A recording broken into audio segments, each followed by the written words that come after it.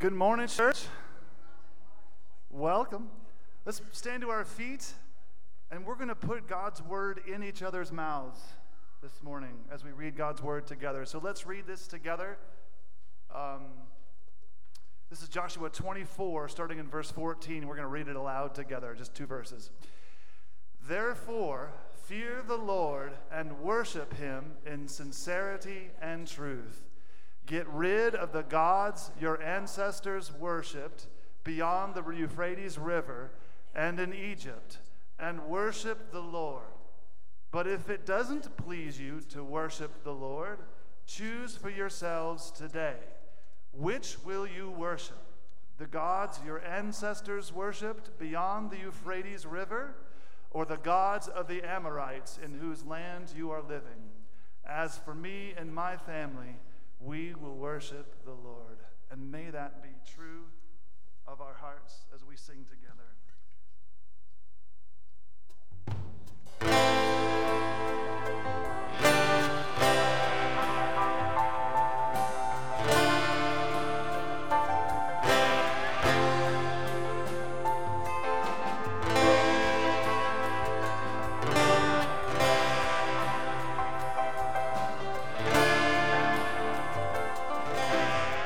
Sing this together, all creatures of our God and King. All creatures of our God and King, lift up your voice and with us sing. Oh, praise him, hallelujah. Thou burning sun with golden beam, thou silver moon with softer gleam. Oh, praise him, oh, praise him. Hallelujah, hallelujah, hallelujah.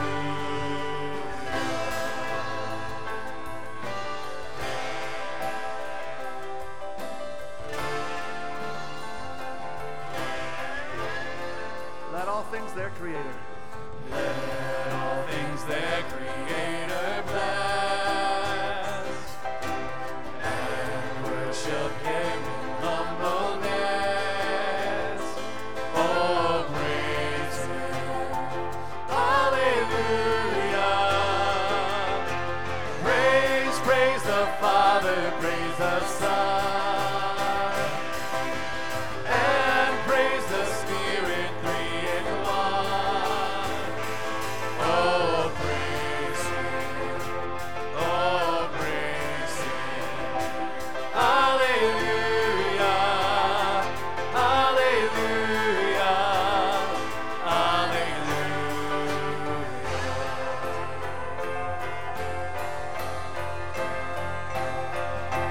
All the redeemed washed by his blood, come and rejoice in his great love. Oh, praise him, hallelujah.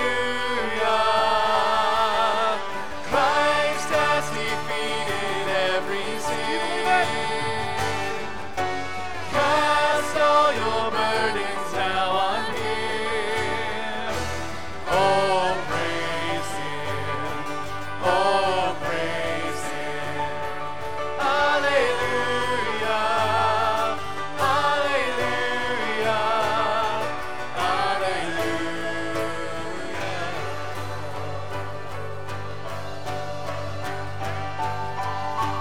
He shall return in power to reign.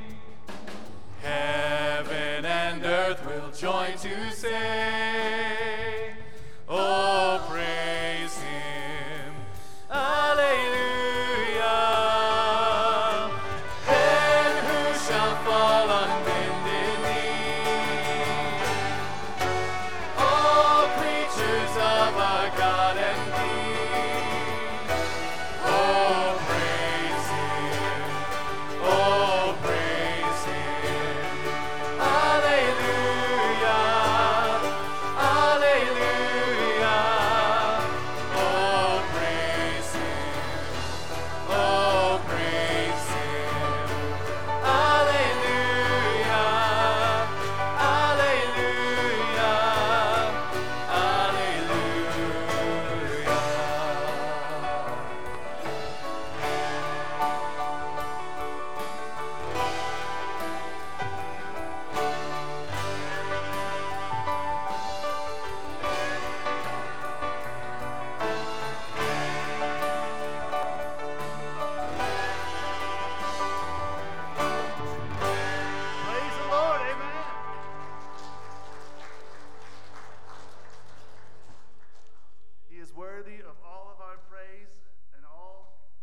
singing, all of our clapping, all of our bright faces and listening hearts.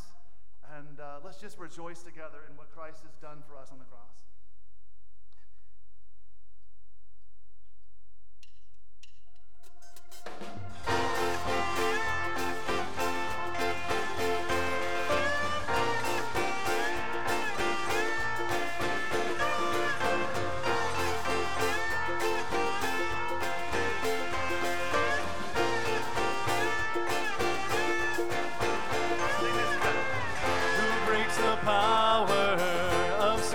Darkness, whose love is mighty and so much stronger, the King of glory, the King above all kings, who shakes the whole earth with holy thunder and leaves us breathless in all in wonder, the King of glory, the King above all kings. This is amazing grace. This is unfailing love, that you would take my place, that you would bear my cross. You laid down your life, that I would be set free. Oh, Jesus, I sing for all that you've done for me.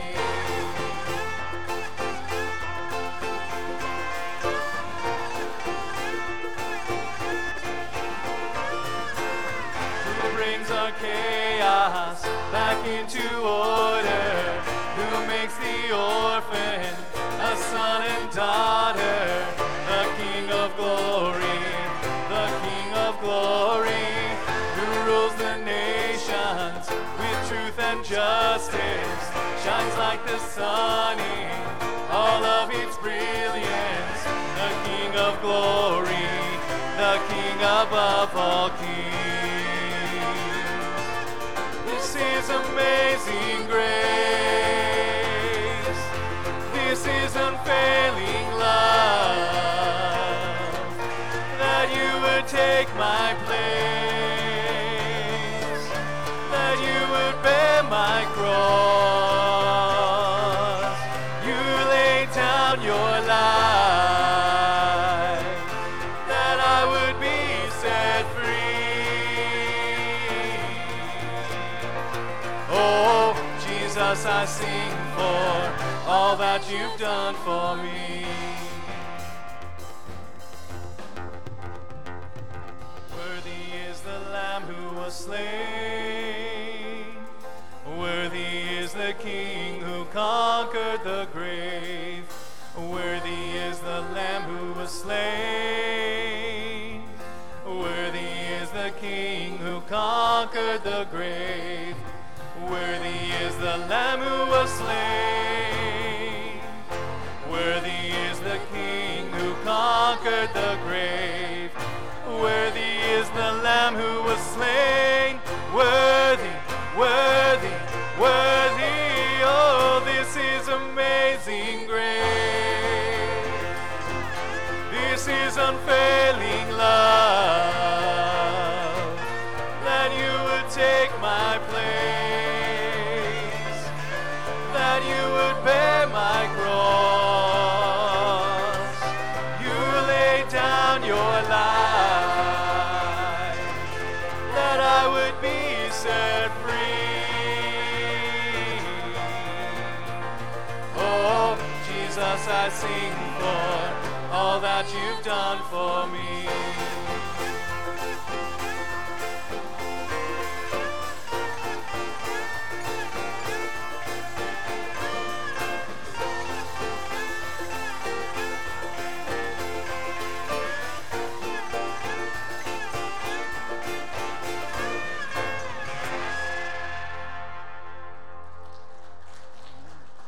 guys can grab a seat and let's listen to the choir sing about exactly what he has done for us.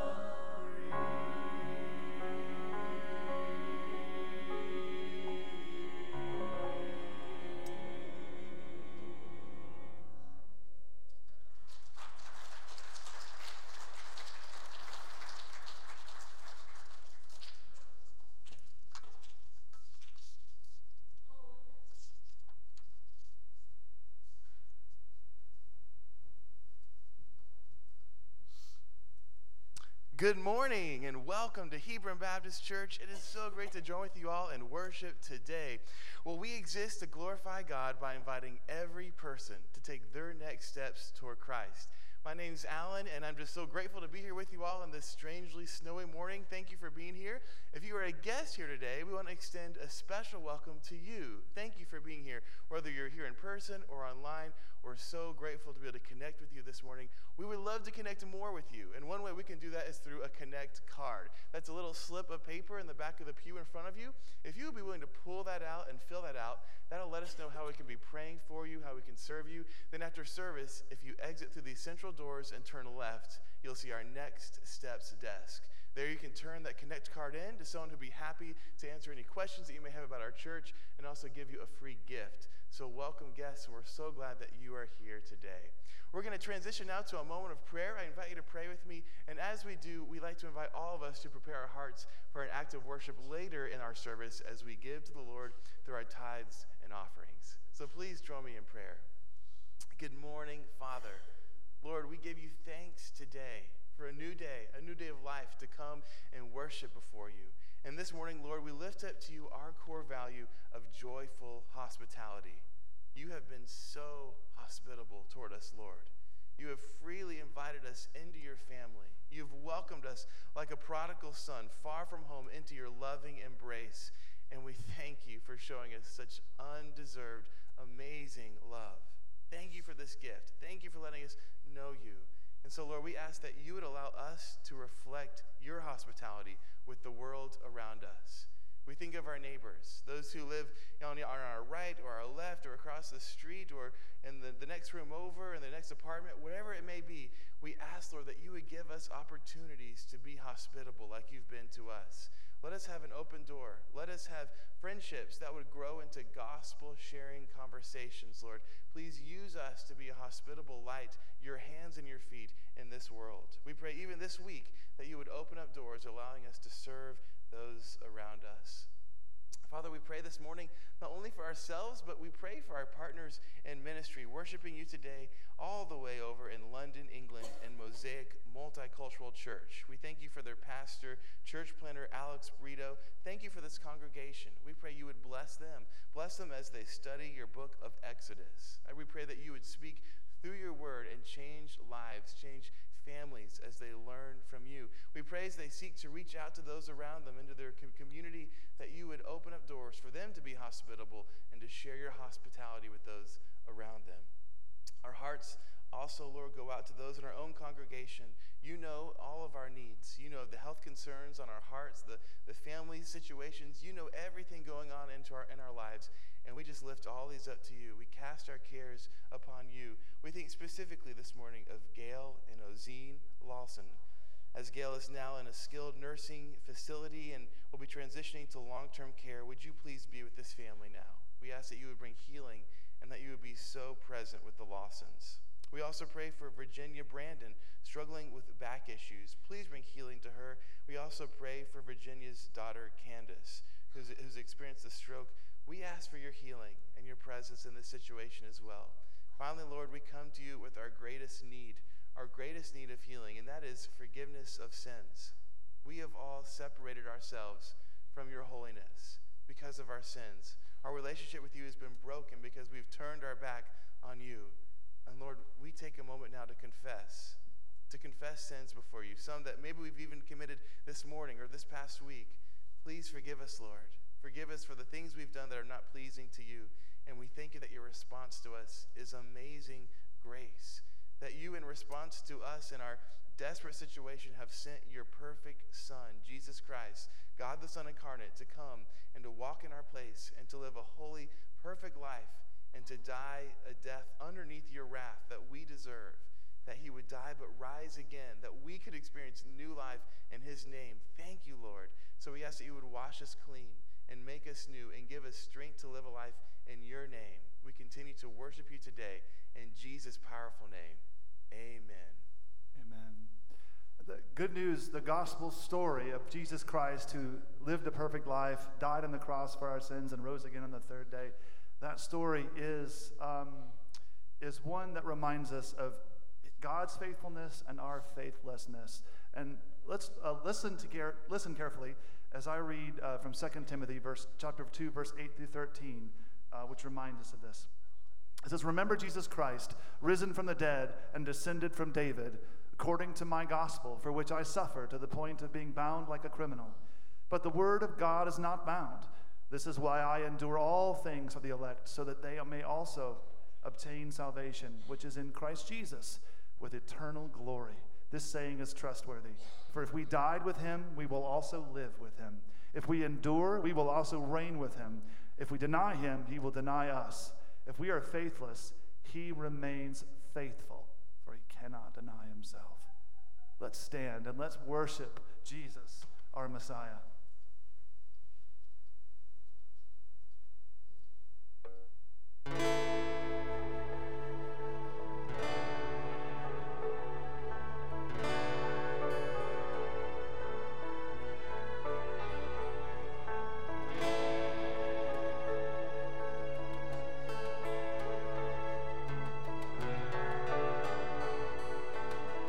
He became sin. He became sin, who knew no sin, that we might become his righteousness. He humbled himself and carried the cross. Love so amazing, love so amazing. Jesus Messiah, name above all names, blessed Redeemer, Emmanuel, the rescue for sinners, the ransom from heaven.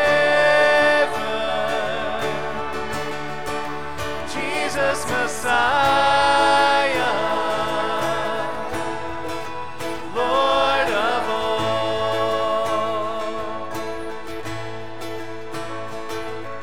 His body the bread, his blood the wine, broken and poured out, all for love. The whole earth trembled and the veil was torn. So amazing, love so amazing, Jesus Messiah, name above all names, blessed Redeemer, Emmanuel.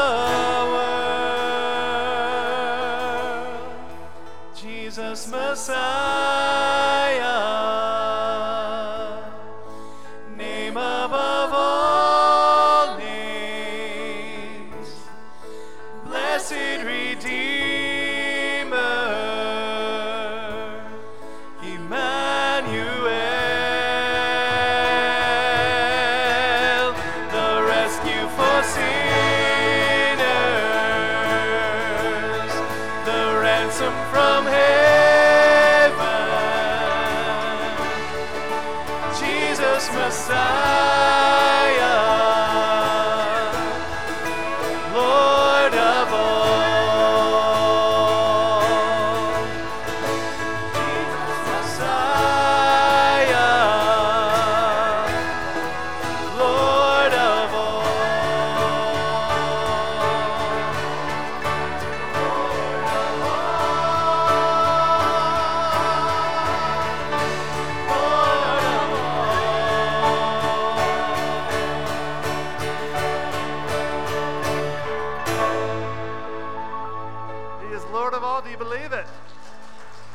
became sin, who knew no sin, that we would become his righteousness.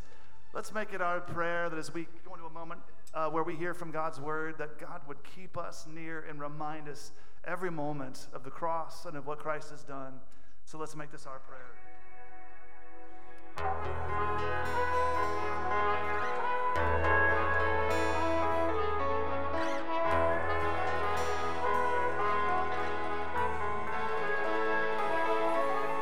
Jesus, keep me near the cross, there a precious fountain,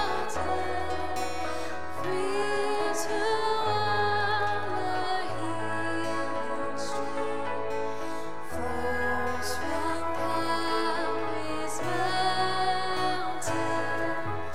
In the cross, be my glory ever, till my raptured soul shall find rest beyond the river.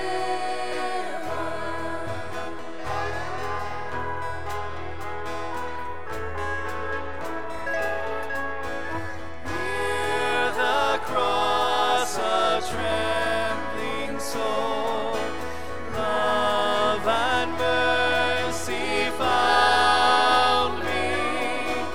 There the bright and morning star sheds its beams around me. In the cross, be my glory ever, till my raptured soul shall find rest beyond the river.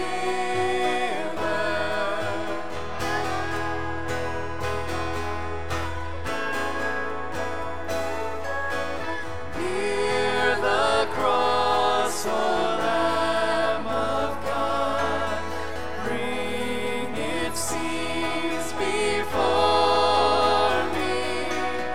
Help me walk from day to day with its shadows o'er me. In the cross, be my glory ever, till my raptured soul shall find rest beyond the river.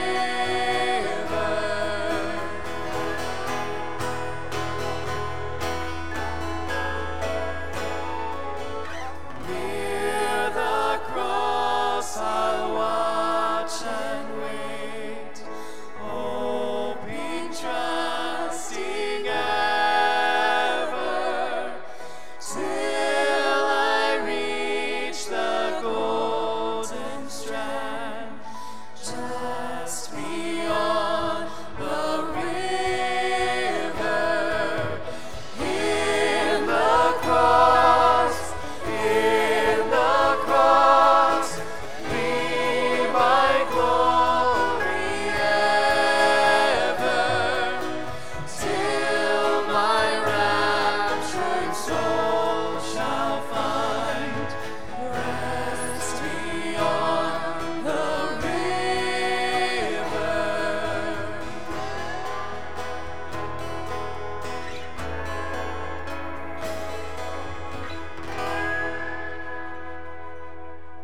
Amen. May that be true. You may be seated.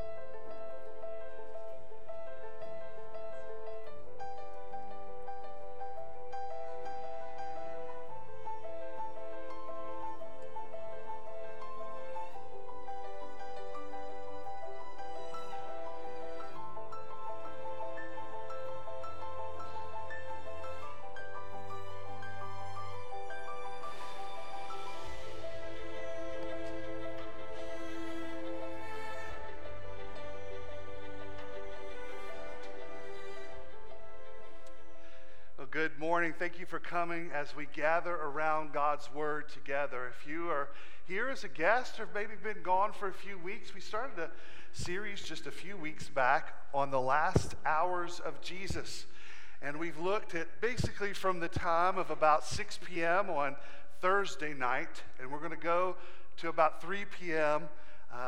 On his last breath on Friday. And each moment we're learning a little more about Jesus, how special he is, how amazing he is, and how we can look at him as our example in times of trial.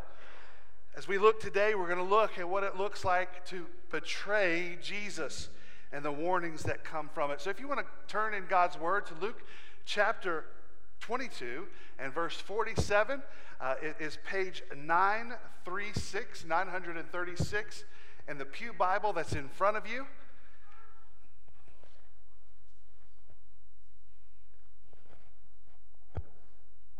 That's not going to happen.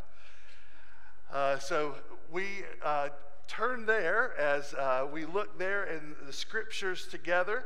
We're going to read the betrayal of Jesus in the garden, and then we're going to look together at how we might even betray Jesus ourselves. Verse 47. While he was still speaking, suddenly a mob came, and one of the 12, named Judas, was leading him. He came near Jesus to kiss him. But Jesus said to him, "Judas, are you betraying the Son of Man with a kiss?" When those around him saw that what was going to happen, they asked, "Lord, should we strike with the sword?" Then one of them struck the high priest's servant and cut off his right ear. But Jesus responded, "No more of this."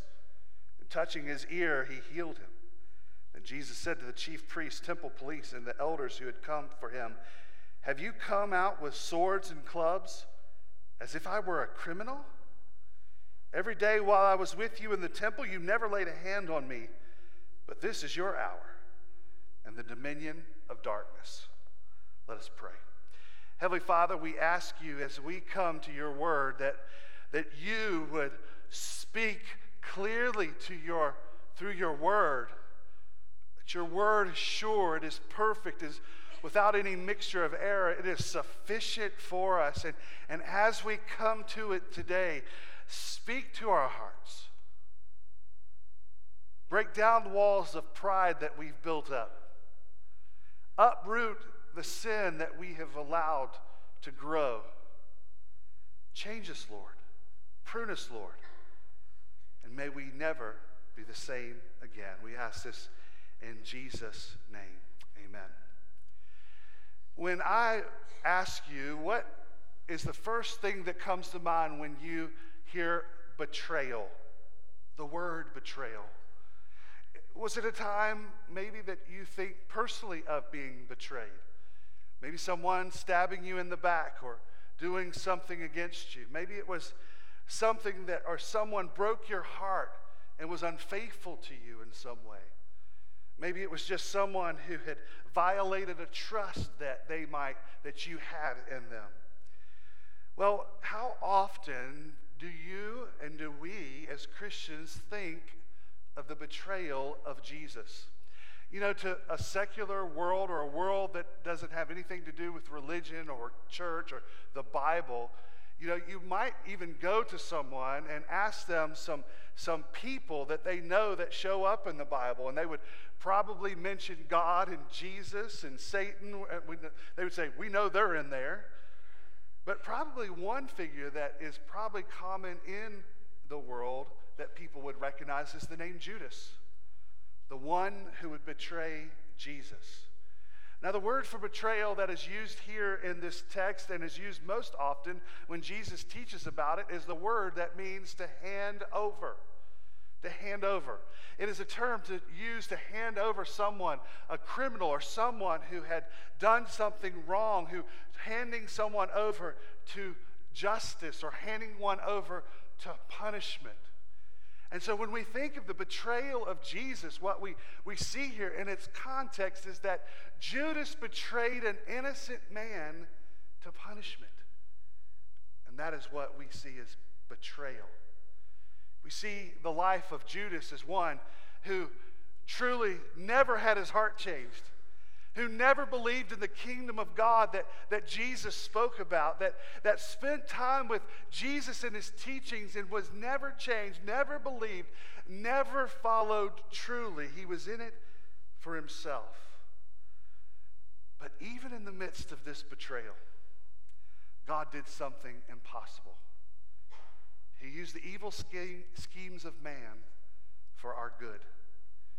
That he betrayed the Son of God over to the people who would hang him on the cross, so that in this moment the perfect man would be slain for those of us who are sinners, so that we might receive forgiveness.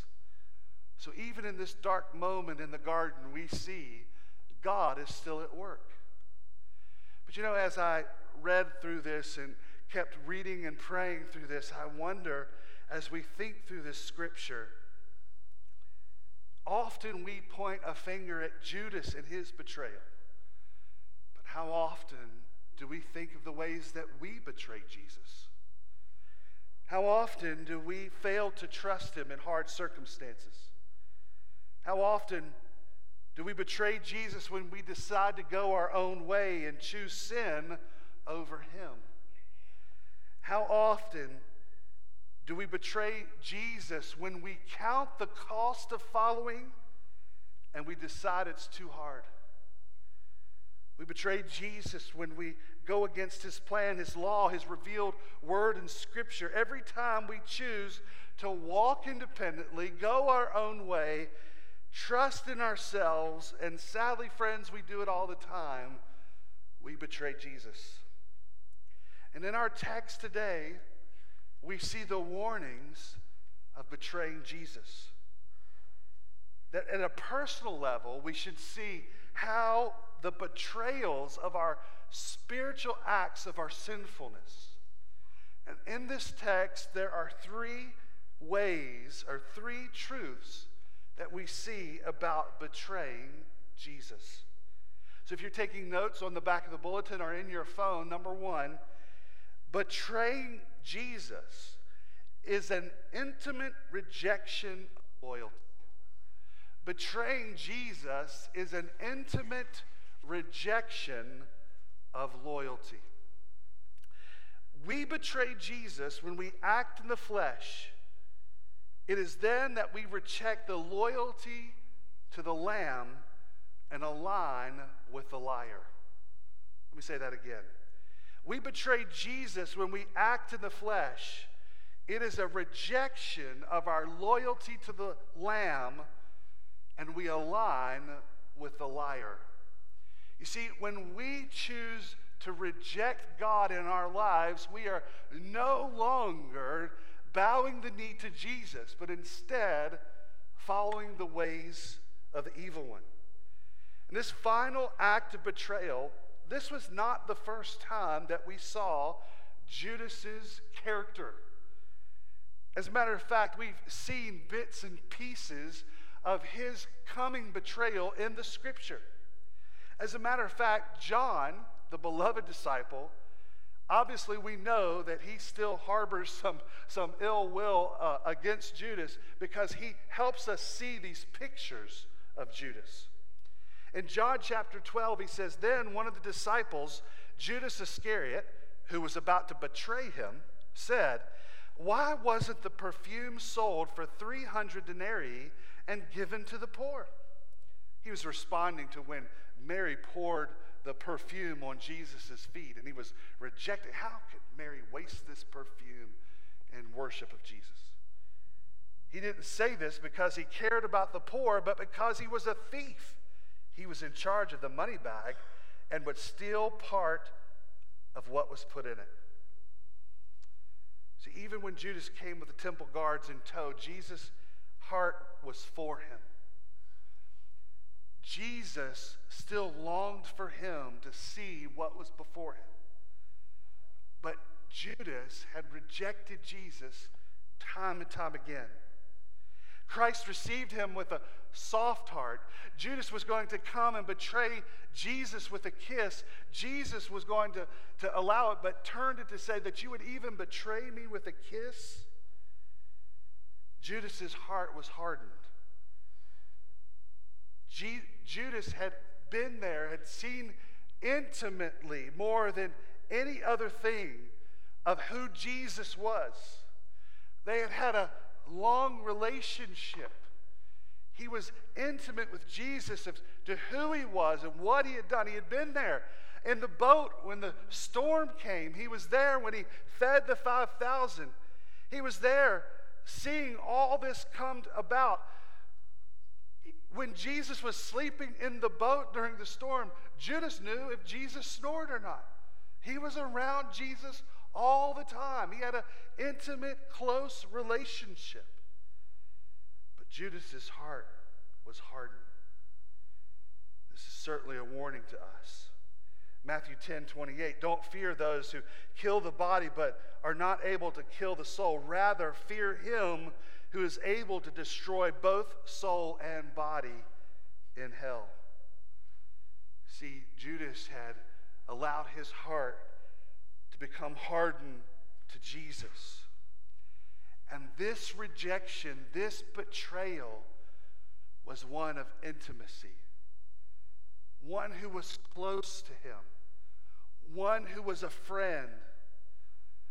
One that was even willing in those customs of that day to greet with a kiss, felt that it was okay to come and even to say as a friend, I love you as that I'm doing this. In this way, we see this betrayal as nothing but personal.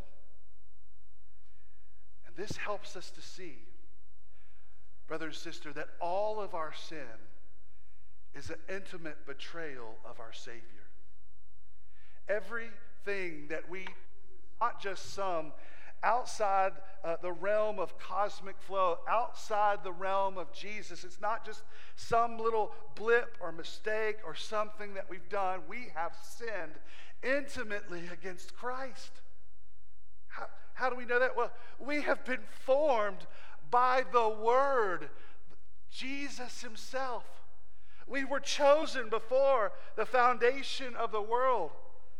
Each one of us who have been trusted in Christ have been washed in his blood. When we come to him as a personal Savior, that we long for a personal relationship, that we long to pray to him, be near him, follow him, call him Lord. And brother and sister, when we sin, we are sinning in a personal way to our Savior. We betray him, betray his way, his will. When we understand this, brother and sister, this is what leads us to understand godly sorrow for our sin. That we understand that this is a personal affront to Jesus. But the good news is for those of us who have a personal relationship with Christ, we know there's a personal Savior who longs to bring us in forgiveness. That the same personal Jesus that we have offended, rejected, rebelled against is the same Savior who went to the cross for us, the same Savior who took on our pain and guilt and suffering, the one who paid and went in our place. And Jesus said the same, that he'll receive us as a friend, even in the periods of pain, the guilt, the godly sorrow. He is saying, come to me. In this wonderful two sides of the coin, we have a personal Savior who we've offended, but we have a personal Savior who loves us and gives us grace. So brother and sister, is there something you need to confess today that you know that is a personal affront to the Savior? One that your sin, that you are letting, that you're hiding, that you're not repenting over. Know this, that the same Savior you've offended wants to hear, wants to confess, wants to take your sin and throw it as far as it is to the east is from the west. There's a personal Savior who longs for you to return to him. And he is patient and he is loving. But brother and sister, see this personal sin you have done to him today. Repent. Number 2, betraying Jesus is rejecting his will for us in all circumstances. Betraying Jesus is rejecting his will for us in all circumstances. You may have forgotten, as we had read earlier, but verse 49, when those around him saw what was going to happen, they asked, Lord, should we strike with a sword? Then one of them struck the high priest's servant and cut off his right ear. But Jesus responded, no more of this. And touching his ear, he healed him. In the garden, we are reminded that we can betray Jesus by not following his will. That we are called to follow him and his will even in the most difficult times, when our feelings are raging, when the circumstances are hard, when we feel with all our fiber that revenge is our best option, then we say, we will follow you, God, and your will for us. The guards came to his disciples and they decided to take things into their own hands. They didn't listen to the consistent teaching of Jesus, who said, I'm going to be betrayed. I know this is going to happen. I'm going to the cross for you. All these times that Jesus has said this is going to happen, they, in instinct, were ready to fight for their boy. They were ready to go. They did not want this to happen. Remember, just a few chapters back, Peter had pulled Jesus aside and said, Jesus, don't talk like this. Don't say this. Don't do this. You shouldn't be doing this. And what did Jesus say? Get behind me, Satan. He knew what was before him.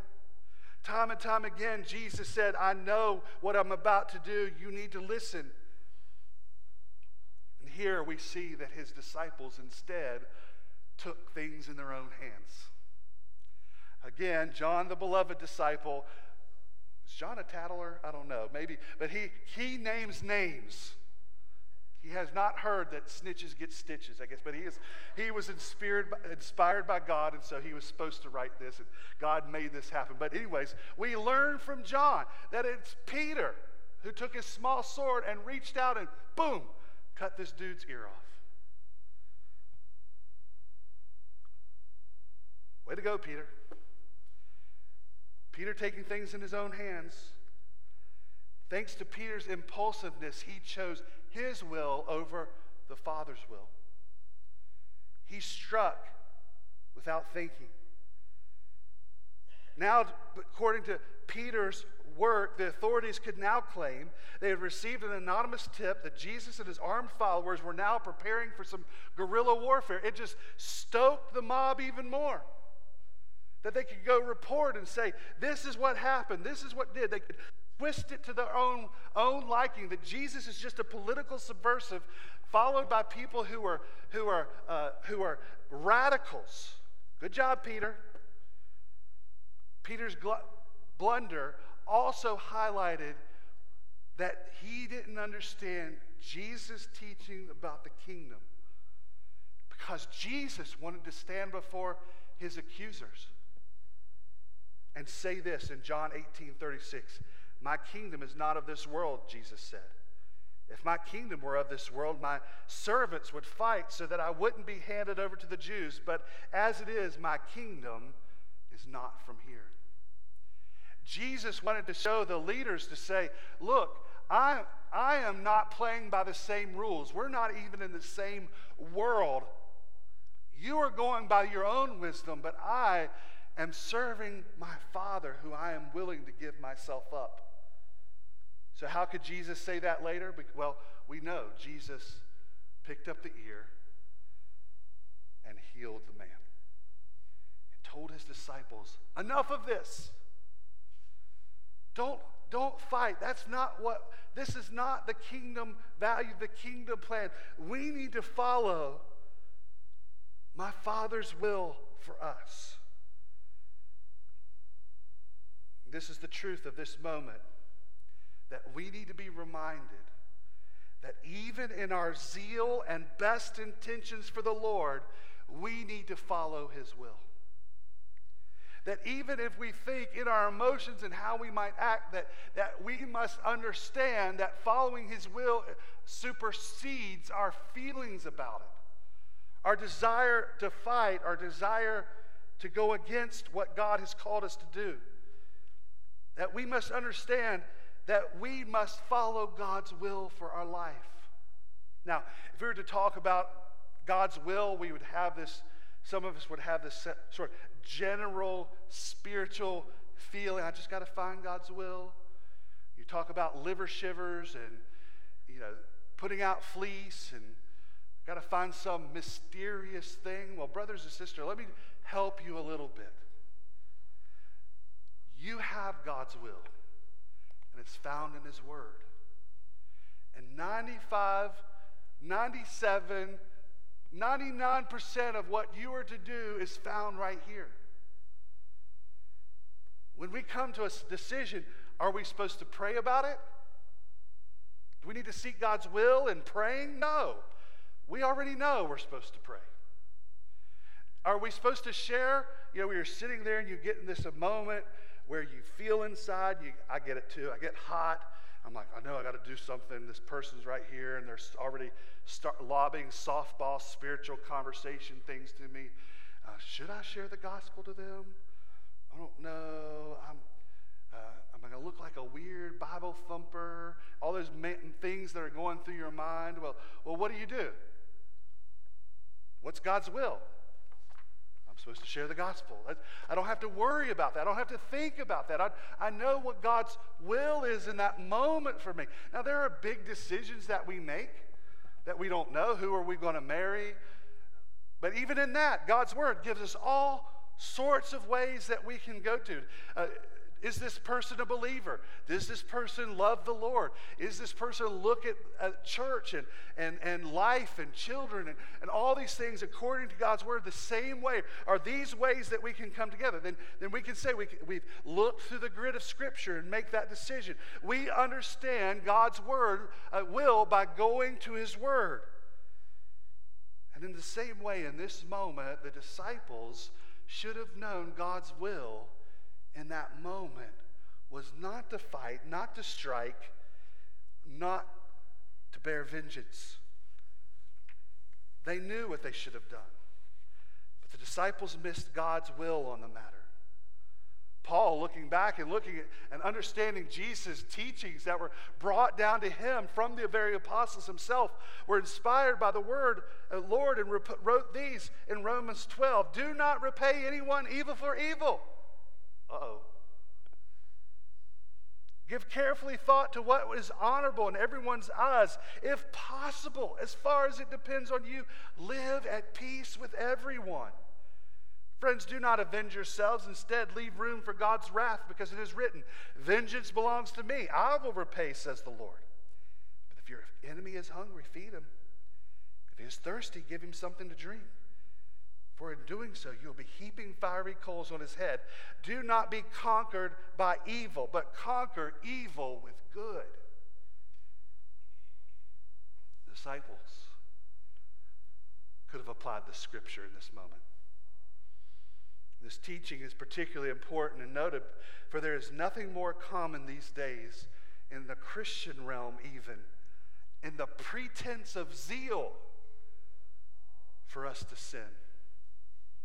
To sin against our brother, to disparage another Christian, to disparage another ministry.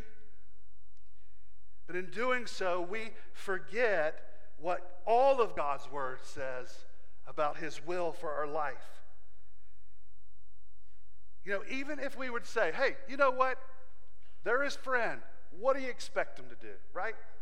We would say that, right? Growing up, we'd say, hey, you came after my bro, you came after me, man. Don't step up here. And we might say, okay, that's fine, that's okay, do that. But you can't argue that even Jesus had a problem with it.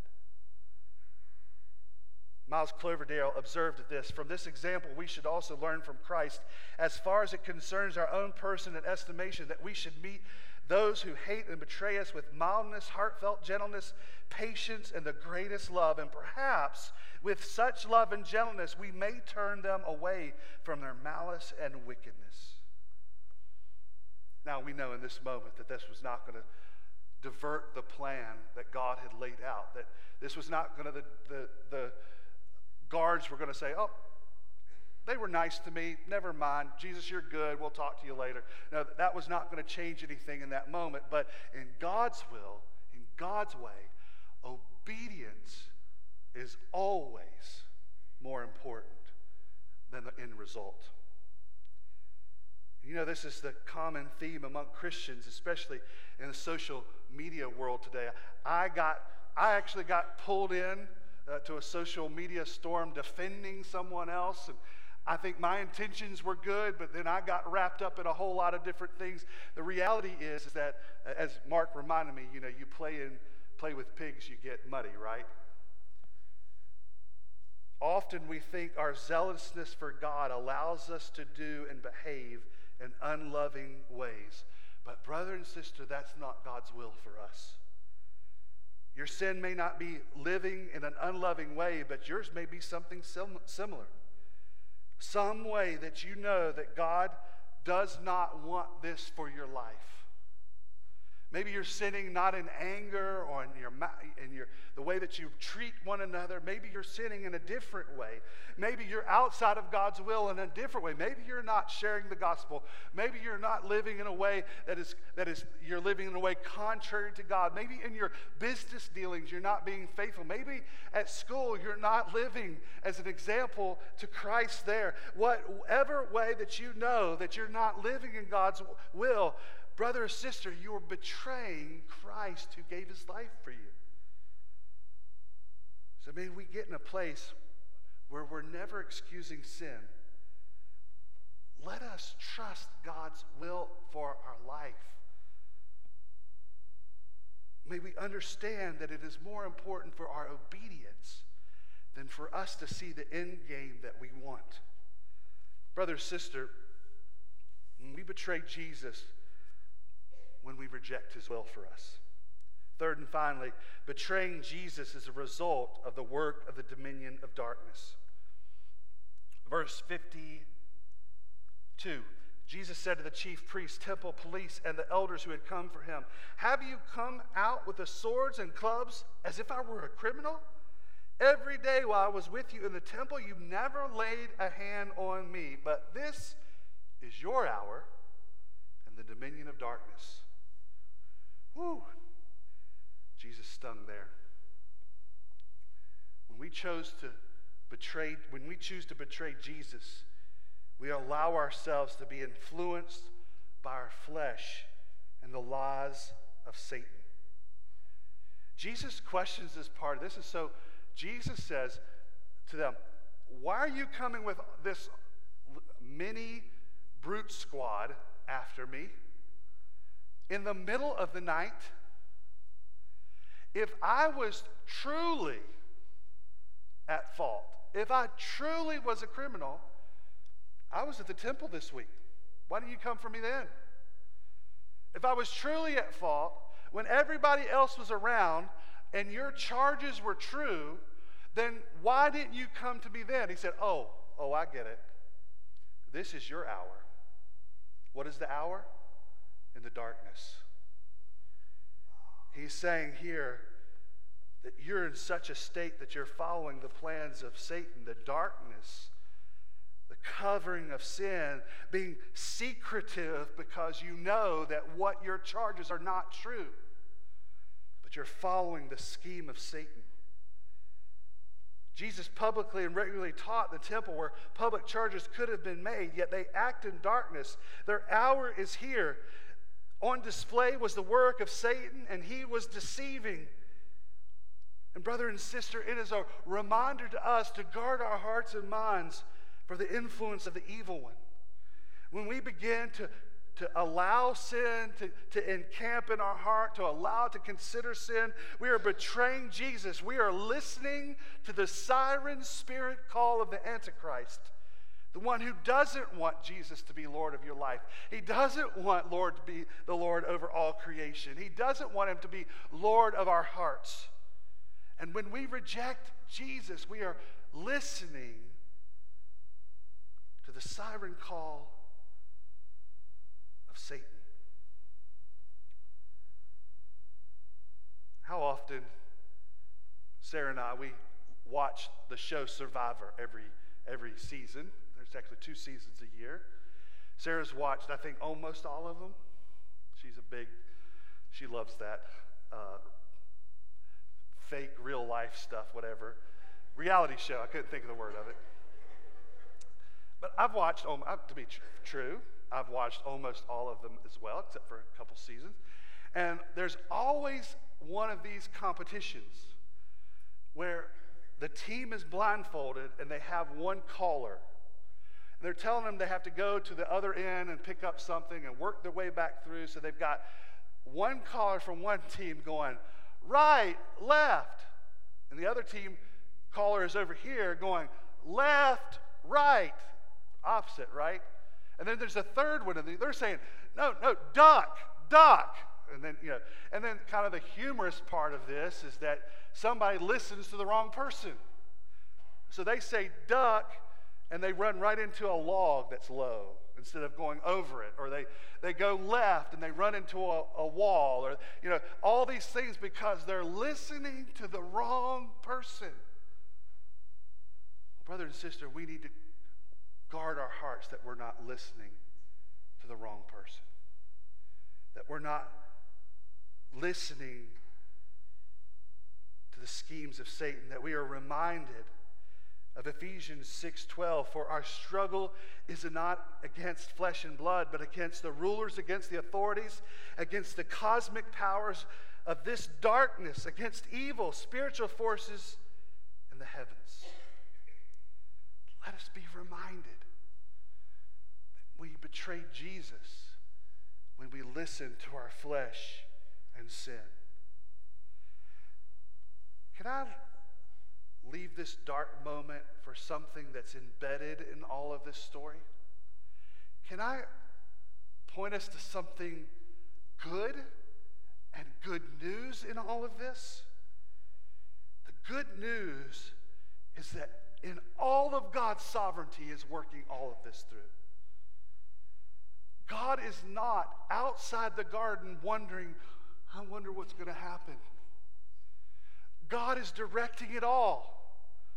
God knew that Jesus was going to be betrayed. That's part of the plan. And part of that plan was him being handed over so that he could go to the cross, so that we knew that on the other end of the cross was an empty grave so that we could be reconciled back to him. That is our good news in even this dark time. And we know this, that even in the betrayal, that God is working the good and glory out for us. How do we know this?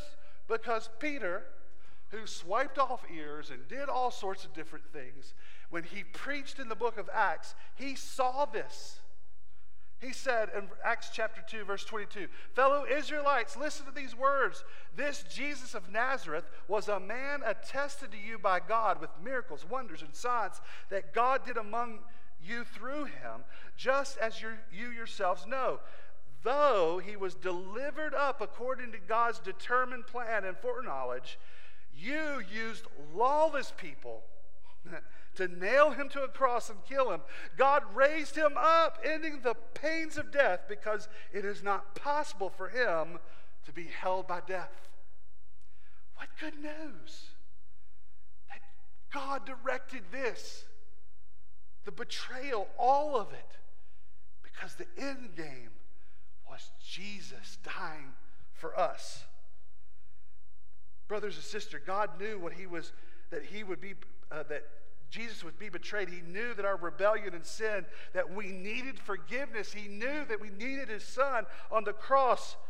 And praise be to God that he has opened the way for forgiveness of sin, for a way of a new life, for salvation, that we can come to God in forgiveness. Even betrayers like us, rebels like us, are welcomed into God's family because of his son. Brothers and sisters, we must not betray Jesus in who we are, but know that Jesus died for betrayers like us. And sweet friend, let's not wait a minute when the Holy Spirit convicts us of our sin. Instead, run back to the arms of Jesus. He longs to restore you, love you, and show you that it is his kindness that leads you to repentance. And let's run with confidence and assurance that we will be welcomed back and once more be found inside him. inside his love, inside his grace, inside his forgiveness. Brother, sister, may we be warned of betraying Jesus. But thanks be to God that he welcomes the sinners home. Let us pray. Heavenly Father, thank you so much for these good words to our lives. A warning, but a sweet joy. A reminder of the personal sin that we do is against you, God, against your Son, Jesus. And it is in him and through him and by him, though, we are saved and forgiven. So, Lord, I thank you. Thank you for this reminder. As we were reminded that the righteous man accepts and hears warnings.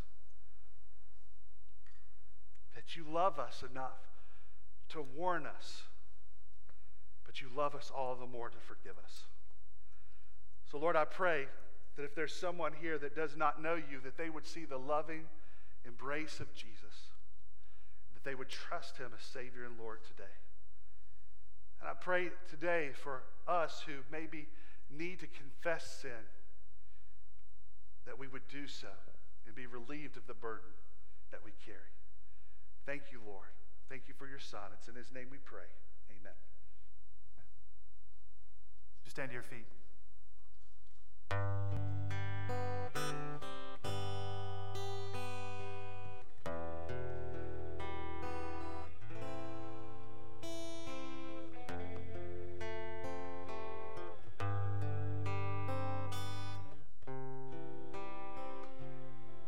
Let's sing this. Before the throne of God above, I have a strong and perfect plea. A great high priest whose name is love, whoever lives and pleads for me.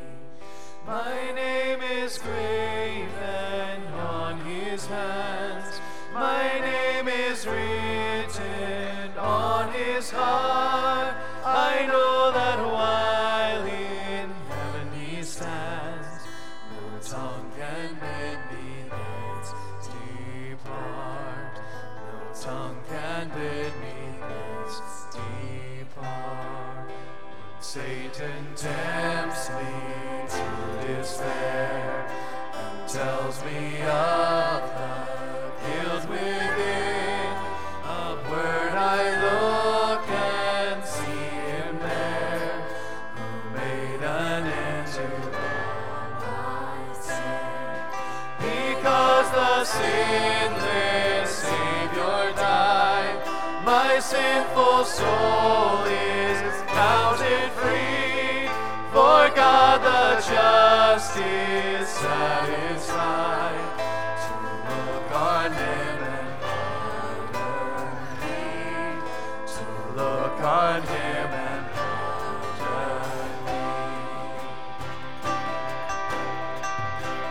Hallelujah, hallelujah, praise the one risen Son of God. Behold him there, the risen Lamb, with perfect spotless righteousness, the great unchangeable I am, the King of glory and of grace.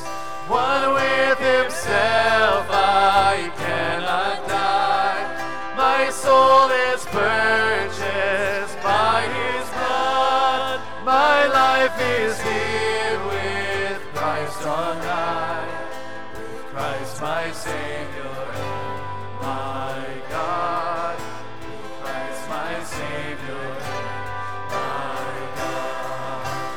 Hallelujah, hallelujah,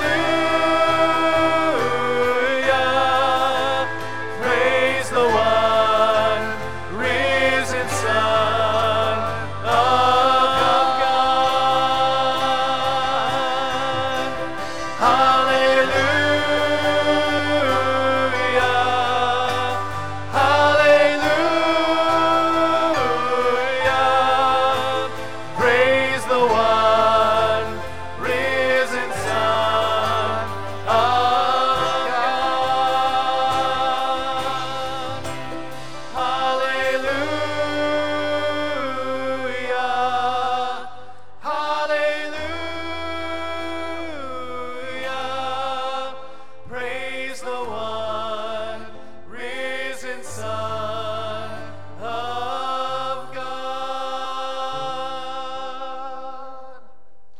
Give him praise.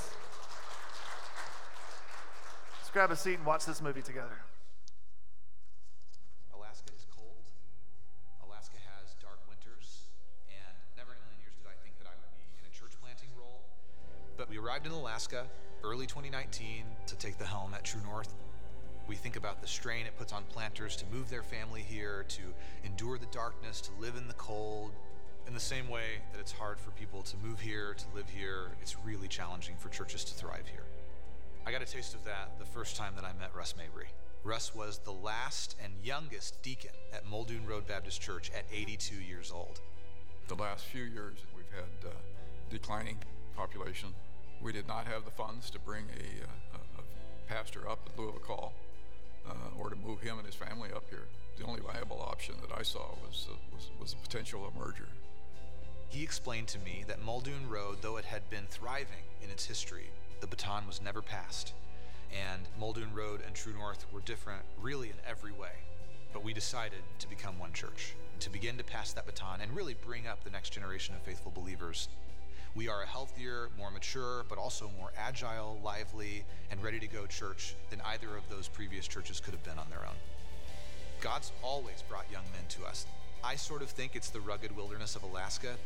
We need to find pockets of darkness in our city and in our state where there is no gospel light, train those young men, get behind them with resources, and then send them to do the work of the church. Without the generous giving of Southern Baptists, church plants can't survive. We need the faithful partnership of Southern Baptists in the lower 48 states. I never want to undersell that this is a hard place. But this is what passing the baton looks like. It looks like an older generation being willing to trust that the next generation of the church will carry the light of the gospel to the people who need it.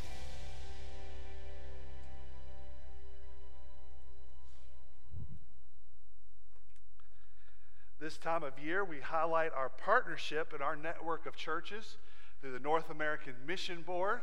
Through this time, hopefully this week, that you took the prayer guide and prayed for those different missionaries and ministries that were this past week.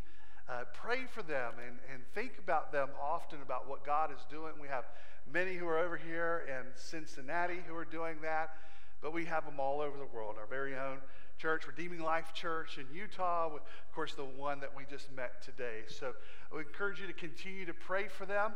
Also during this time, we call it the Annie Armstrong Easter offering. We do it around the Easter season. So I hope that you would consider praying and giving a very generous gift. All 100% of it goes straight to the mission field, to missionaries, to church planters. So if you would, if you don't have one, you can do that electronically. You can do it in an envelope that we handed out last week. There are extras out front. But we hope that during this season, over the next month, that you will give sacrificially to this offering. So we're thankful for that. Also, we're about to give our offering. You can do so by obviously physically, but also there is a QR code in the pew in front of you. There's going to be one on the screen. You can give electronically. But in just a few minutes, we're going to be taking the offering as an act of worship. But as you're getting prepared, just a couple of quick announcements before we leave. First of all, our Easter celebration is upcoming on April 1st. We'll be having our Easter egg hunt. We're going to be doing some games in here, some crafts, different age-graded Easter egg hunts all around our property. And we have loads of people come to this every year. So it is our opportunity to bless the community. So we need a couple things. Some of you have already been doing this and donating candy, packing Easter eggs, and bringing them back. But we do need that. And if you're going to do that, you need to have those back by March 26th. But also we need some volunteers on that day. And listed in your bulletin are just, I think, 8 people that we need for that event that day. So if you can help in any of those ways listed, if you don't have kids, that'd be great so that you could bless those that do have kids. But we encourage you to come and help in a way as we do this event. Also, a way to be a part of this is invite people. Invite your family and friends. If they have kids or grandkids, invite them. This is a way for them to connect to our church. So we hope that you'll be part of that upcoming on April 1st. Another thing that's coming, actually, I believe that's Yeah, next week is our members meeting and business meeting. So with our new changes, that we are having our members meeting where we're going to be highlighting ministries of the church. We're going to worship together. We're going to do business. We're going to highlight missionaries. So there's going to be a full service that we're going to have together as part of our members meeting / business meeting. To do this, of course, we don't want to do that after service because, what was KFC going to shut down here or something because we won't go out to get their food or something. But we do want to come back and we want to have you all here. So next Sunday at 6 o'clock, we'd ask for you to come back. We're also going to have an ice cream social afterwards. And so we hope that you will come and be a part of this as we talk about business, do the work of the church. And if you're a member, this is your role. This is your expectation to be in the life of the church. And so next Sunday, we'll be doing this members meeting and business meeting at 6 o'clock. Another thing, today, we're supposed to start our gospel to every home, where we go door to door. We've already done a large chunk of Hebron and 41048 zip code. And so now we want to continue that. Well, it's a little chilly, and we don't want to go to somebody's door chattering our teeth. From Hebron Baptist Church. We don't want to do that, so we're not going to do that today. We're going to wait for things to warm up. So hopefully pray that the weather gets better in the weeks to come. But we do want to make you aware of a special thing that we're doing with Gospel to Every Home. We're calling it All In for Gospel to Every Home Sundays. It's March 26th, so 2 Sundays, April 16th, May 21st, and June 11th. One Sunday a month. What we hope is that you can take part in this and being part of one of three different teams. That you're part of one of our go teams, meaning that you actually go door to door, that you go with other people. We hope that we really need the most of that, right? We need many people to do that, and so hopefully that's a large chunk of you. Another way that you can serve is on a child care team, to watch so that parents can go. We can't have more people go if we don't have child care for more people to go. So if you can serve on a child care team one of those days, one Sunday a month, let us know on that. Or then there's the third one, that you come to the building and that you pray for the teams that are going out. Prayer is just as important. We know that the seeds that we plant can only come by God bringing them to growth, right? That God can do it. And so we're doing spiritual work, right? We're against the rulers and principalities of this world, so we need prayer cover as we go out. So these special Sundays, mark your calendars, be a part of these. We still are going to go out every other Sunday, so this isn't like don't come to those. But if you can, move everything you can to be a part of these Sundays. So we hope that you'll be a part of that. All in for Gospel to Every Home Sundays. We had one more. Mark said that the Salt Lake missions team is going to meet quickly right after the service. Prayerfully, we're going to have about 6 people go. Praise God on that. We're excited about that. So see Mark right after the service for just a few minutes. And I just want to do something quickly. I want to just say, hey, Emily, welcome back. We've missed you. For those of you who don't know, Emily Seuss has been in the hospital for the last couple of weeks, and we've missed Dawn and or Mike one of those Sundays, and they've been really secluded away, so we're glad all of you all are here today. We love you, and we're glad in God's graciousness you all are back. So, as we've worshiped through the Word, as we've worshiped through singing, as we've worshiped in many different ways, we worship through our giving. And so we are thankful for all that we've received, that we can give an act of worship. So let me pray for us this morning. Heavenly Father, thank you for all the ways that you've given, blessed us. And Lord, just like the events that we're about to do here in a few weeks for Easter, we know that, Lord, it takes resources and the ways to do that. And God, it happens through the faithful giving of our members and regular attenders. And so, Lord, I pray that you would take this as a form of worship of you, of how great you are, how committed we are to the Great Commission, and that we would worship you as we give. knowing that you have given much and asked so little in return. Help us to be good stewards as we give, but God, we ask that you to bless and multiply so that we might do more for you and be faithful in it. In Jesus' name, amen.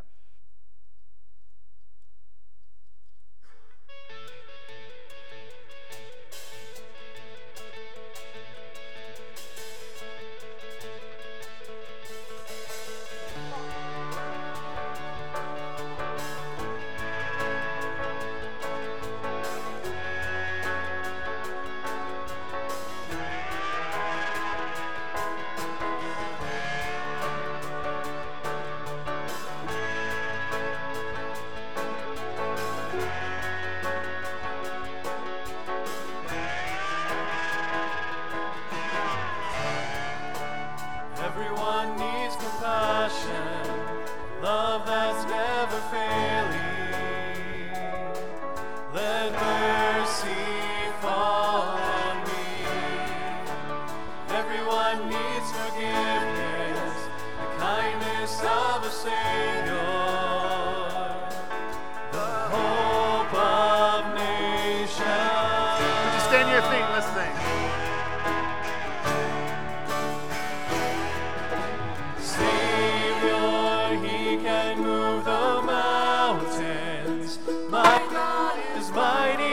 Save. He is mighty to save forever, author of salvation. He rose and conquered the grave. Jesus conquered the grave.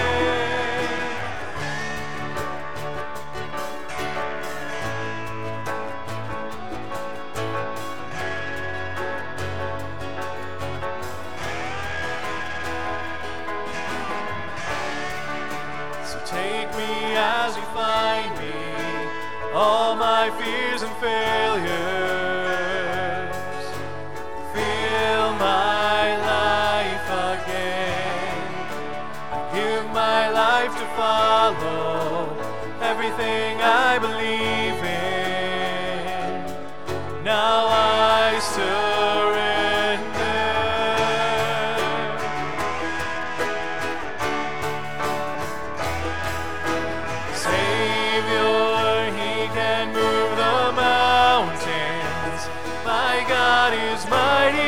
Save.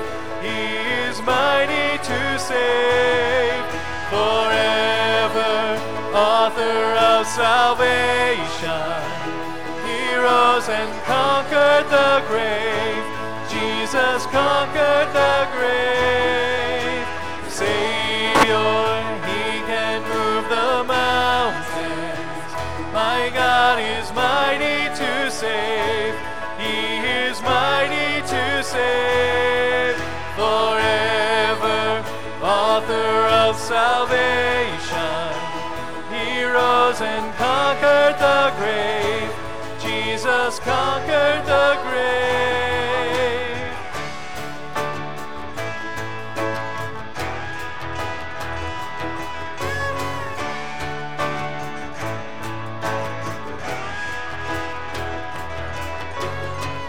Shine your light and let the whole world see. We're singing for the glory of the risen King. Jesus, shine your light and let the whole world see. We're singing for the glory of the risen King. Savior, he can move the mountains. My God is mighty to save. He is mighty to save forever, author of salvation. He rose and conquered the grave. Jesus conquered the grave. Savior, he can move the mountains. My God is mighty to save. He is mighty to save forever, author of salvation. He rose and conquered the grave.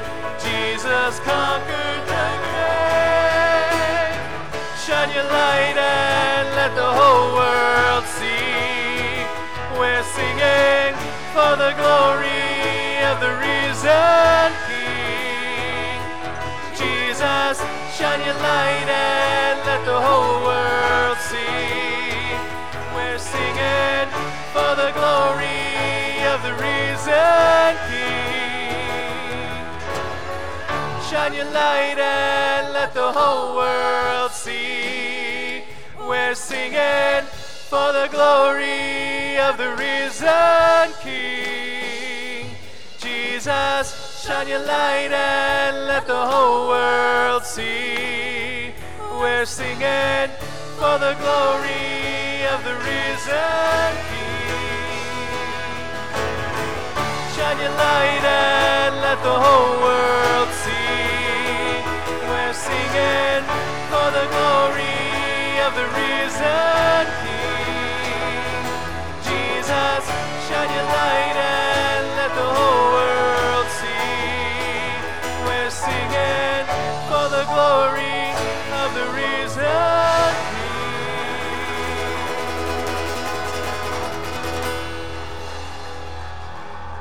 Amen. And go from this place and keep on singing. Amen. Have a great week.